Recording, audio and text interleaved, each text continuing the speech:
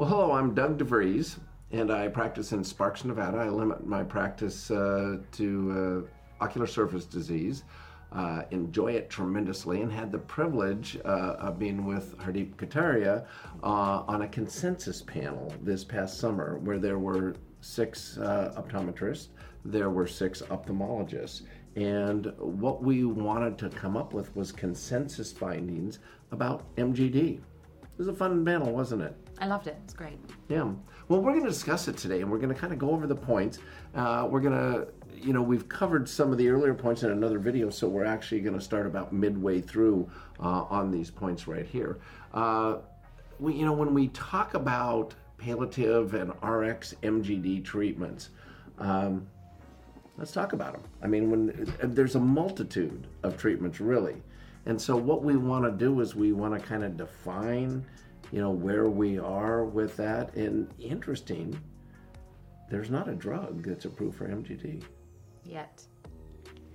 Good point.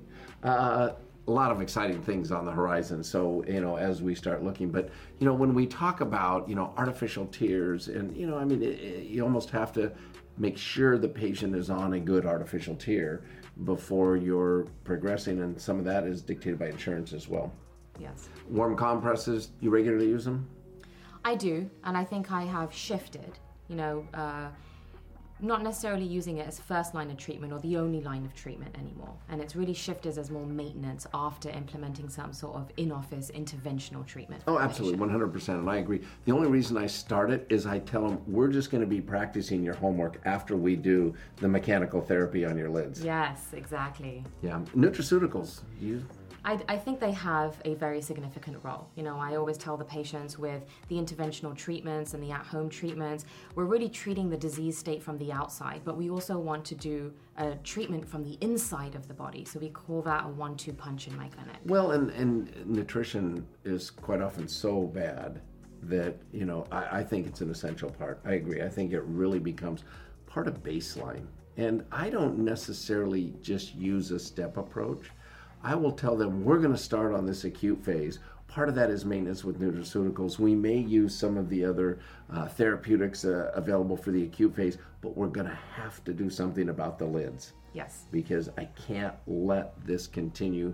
I can't let you to continue to go down that chronic and progressive path. Yes, agreed. So lid cleansers and lid hygiene, do you feel that's part as well? Yes, absolutely. Good hypochlorous acid spray is very helpful for controlling that blepharitis. Agree. And then, of course, we have topical steroids. Yes. Yeah, topical steroids, which we use, and actually use quite a bit of them.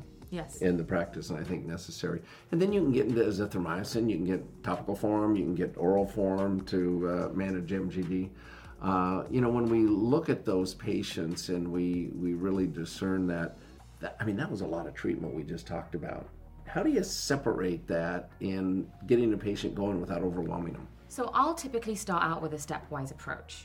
I am talking to the patient about at-home treatments at the very first visit. And like you said, we talk to the patient to create more habits. But the intention really in a patient who has MGD is to move them as quickly as possible to an interventional in-office MGD treatment. And so the way I like to do it is really approach this in stages. I am, however, talking to the patient about interventional treatments right at that first visit because I know that's the direction that I'm going in. And I really want to prepare the patient, prime them, allow them some time to absorb and understand the education that I've provided. And then we'll do a short follow-up, and then we'll continue to go down that path and really talk about why is the disease state progressing and why should we implement interventional MGD treatment. I feel that is so wise because you're laying out a plan. You're not going to something else if these fail. Absolutely. You're letting them know that it's just part of an overall plan, but we're going to have to address and have those interventional treatments. So we're going to talk about some of those interventional in-office treatments. And the first thing I would say about those interventional treatments is they're really, with the different price points, with the different access and ability to get in, that there's no reason that they're not in every eye care practice. Yes, I do agree. I think it's very important. Choose what you're comfortable with, choose what fits the budget, and then just go with that. There you go. And really, at that point, develop a protocol. Yes. Of how you establish, how you introduce it to the patient. Yeah. The first thing we'll talk about is semi-automated thermal pulsation. So we're heating the lids up, we're manually expressing all in a continuous type of environment, but it's not automated, it's semi-automated. When we're looking at something like that, you can really take a customized approach. You can look at the imaging of the meibomian glands, which this platform will do now, is actually image the glands and decide where you're going to put the majority of your time and pressure to try and get the amount of meibum and free the obstruction as much as possible according to a plan. Or a patient that has small apertures. If you can't get in and put an activator of an automated, then you need to have a fallback position on that. And those claustrophobic patients, if you get patients that just don't like the idea, and I was shocked at that when I started doing automated thermal pulsation, that patients really had this, oh no, don't cover up both of my eyes. It's kind of amazing, isn't it? Yep, actually, so to share a personal experience, I did have the automated procedure done, and I elected to have one eye at a time because I was one of those patients. So semi-automated in terms of time, 8 to 12 minutes to perform, and it is a customizable approach. And one of the aspects of this semi-automated is you can see exactly what is being expressed. You know what kind of rewards you're getting for the effort you're putting in. And I think it's important because you can really visualize what's happening in that meibomian gland as you're going through the procedure. Yep. It really is helpful to me when I see that now. In this particular procedure, when it's being performed in my practice, I have a technician, but I put the areas that I want expressed, and then I have him grade the amount and the quality of the meibum that is actually being removed in the obstruction. And that's so useful, especially on repeated procedures as well. Let's talk about automated, fully automated, vectored thermal pulsation. You've been using it for quite a while? I have, yes. I think it's a very successful treatment, especially for mild to moderate patients. I think it can be very helpful. Of course, like we mentioned, there are some contraindications, those small apertures, patients who have had tube shunts or a very anterior scleral buckle, those patients are not going to be great candidates. And of course, we've got the claustrophobic patients as well. And you do have the option of doing one eye at a time. It is a very repeatable, it's a very efficient procedure, and it's something actually that you can incorporate really well into the clinic flow, because you can actually move this on and have a technician run this simultaneously whilst you're seeing patients in your established clinic. And so the efficiency is just bar none with this one. Yeah, the efficiency is absolutely the most efficient way to do some type of thermal expression. I don't think there's any question. I'm like you have been doing it for years and years, and I think there's a misconception over this technology also, that because when it was first released it was very expensive. Well, they brought the price down tremendously on that. So I think that as we look at options, and we can rank, what's going to be efficiency, what are you going to pay for, what is the cost of the procedure, there's some of those items. Let's talk about intelligent heat and manual expression. Yeah, so manual expression can be so helpful for our moderate to severe patients. And just like you mentioned earlier, you can really use that meibography, really help understand and guide your treatment and spend more time in areas that you feel need more attention. And that's really the biggest advantage here. Yeah, and of course with the intelligent heat and manual, the footprint is literally non-existent. Yes. I mean, the patient holds it in their hand, or they head off to the side of their chair. So very easy, and it's eyes open. Yes. So our patients can be on their cell phones. So when we look at those treatments, do you ever combine those treatments? I think there's huge application for a combination of treatments. It really just depends on the severity, it depends on patient symptoms, depends on what you're seeing on the meibography, what is the health of the corneal epithelium, but there is definitely a role. And also, these treatments don't always do the same thing, right? Exactly, yeah. And then I think, another mechanical treatment that we have is intense pulse light, IPL. I've been utilizing IPL for 6.5 years now, and that is definitely something I combine. I mean, I do 4 sessions of intense pulse light treatment followed by a thermal expression. Yes, absolutely. And I think these thermal treatments that we're talking about are not necessarily going to address any kind of underlying skin disorder like rosacea. They're not going to address the load of Demodex that we see on those eyelashes.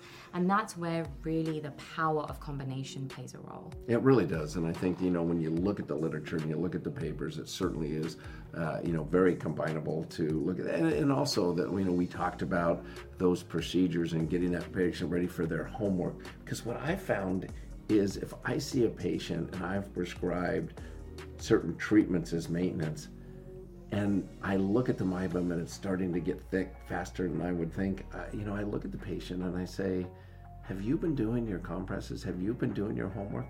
And invariably they'll look down and they go, no, I haven't been very good. And at least they'll take ownership of that. It's not, completely your fault. They'll take some ownership of that. So IPL, I understand you have an IPL coming into your clinic soon. I do. Very exciting. Oh, very good. You're going to love it. But it's one of those, it's not an either or. Usually, in my clinic, it's a both. Yes. To do that, to get the optimum results on that. Yeah. So we can combine, other mechanical techniques like the microbluffal exfoliation. I personally do that before every thermal expression. Yep, I agree. And I think it goes back to that conversation we had earlier when we're really assessing the lids. The lids are so important in Meibomian gland dysfunction, and we really owe it to the lids to be assessing anterior to posterior. So we're looking at those lashes, we're understanding the obstruction and the obstruction of the Meibomian gland orifices, and we really have to remove that bacterial biofilm, the hyperkeratinization, and open up the Meibomian gland orifice so that we have the opportunity to then evacuate those Meibomian glands. And I agree. I really feel that biofilm is something that we have to pay attention to. Yeah. Because a biofilm, surface, bacteria, and moisture, that's the eyelids. Yes.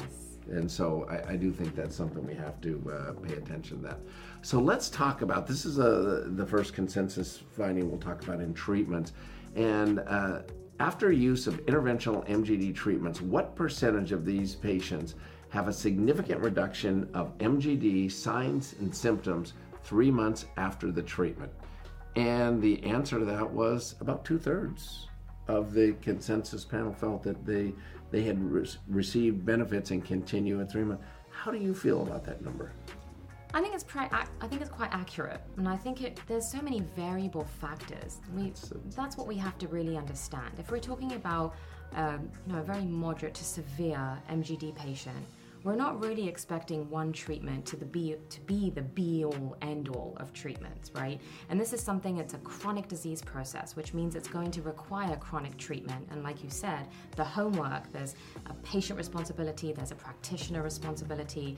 For milder patients, I can expect this number to be higher. Yeah, and I agree, because the component that we're not taking into account on that, I have so many patients that after 3 months, they said, well, it feels about the same, and I go, well, I'm really happy with what I'm seeing, and they're okay with that. If I'm telling them the expression, the meibum looks better, the staining on the cornea looks better, and the defects in the cornea, they're comfortable with that because they don't sense as much. Yeah, exactly. And at least it's not getting worse, number one.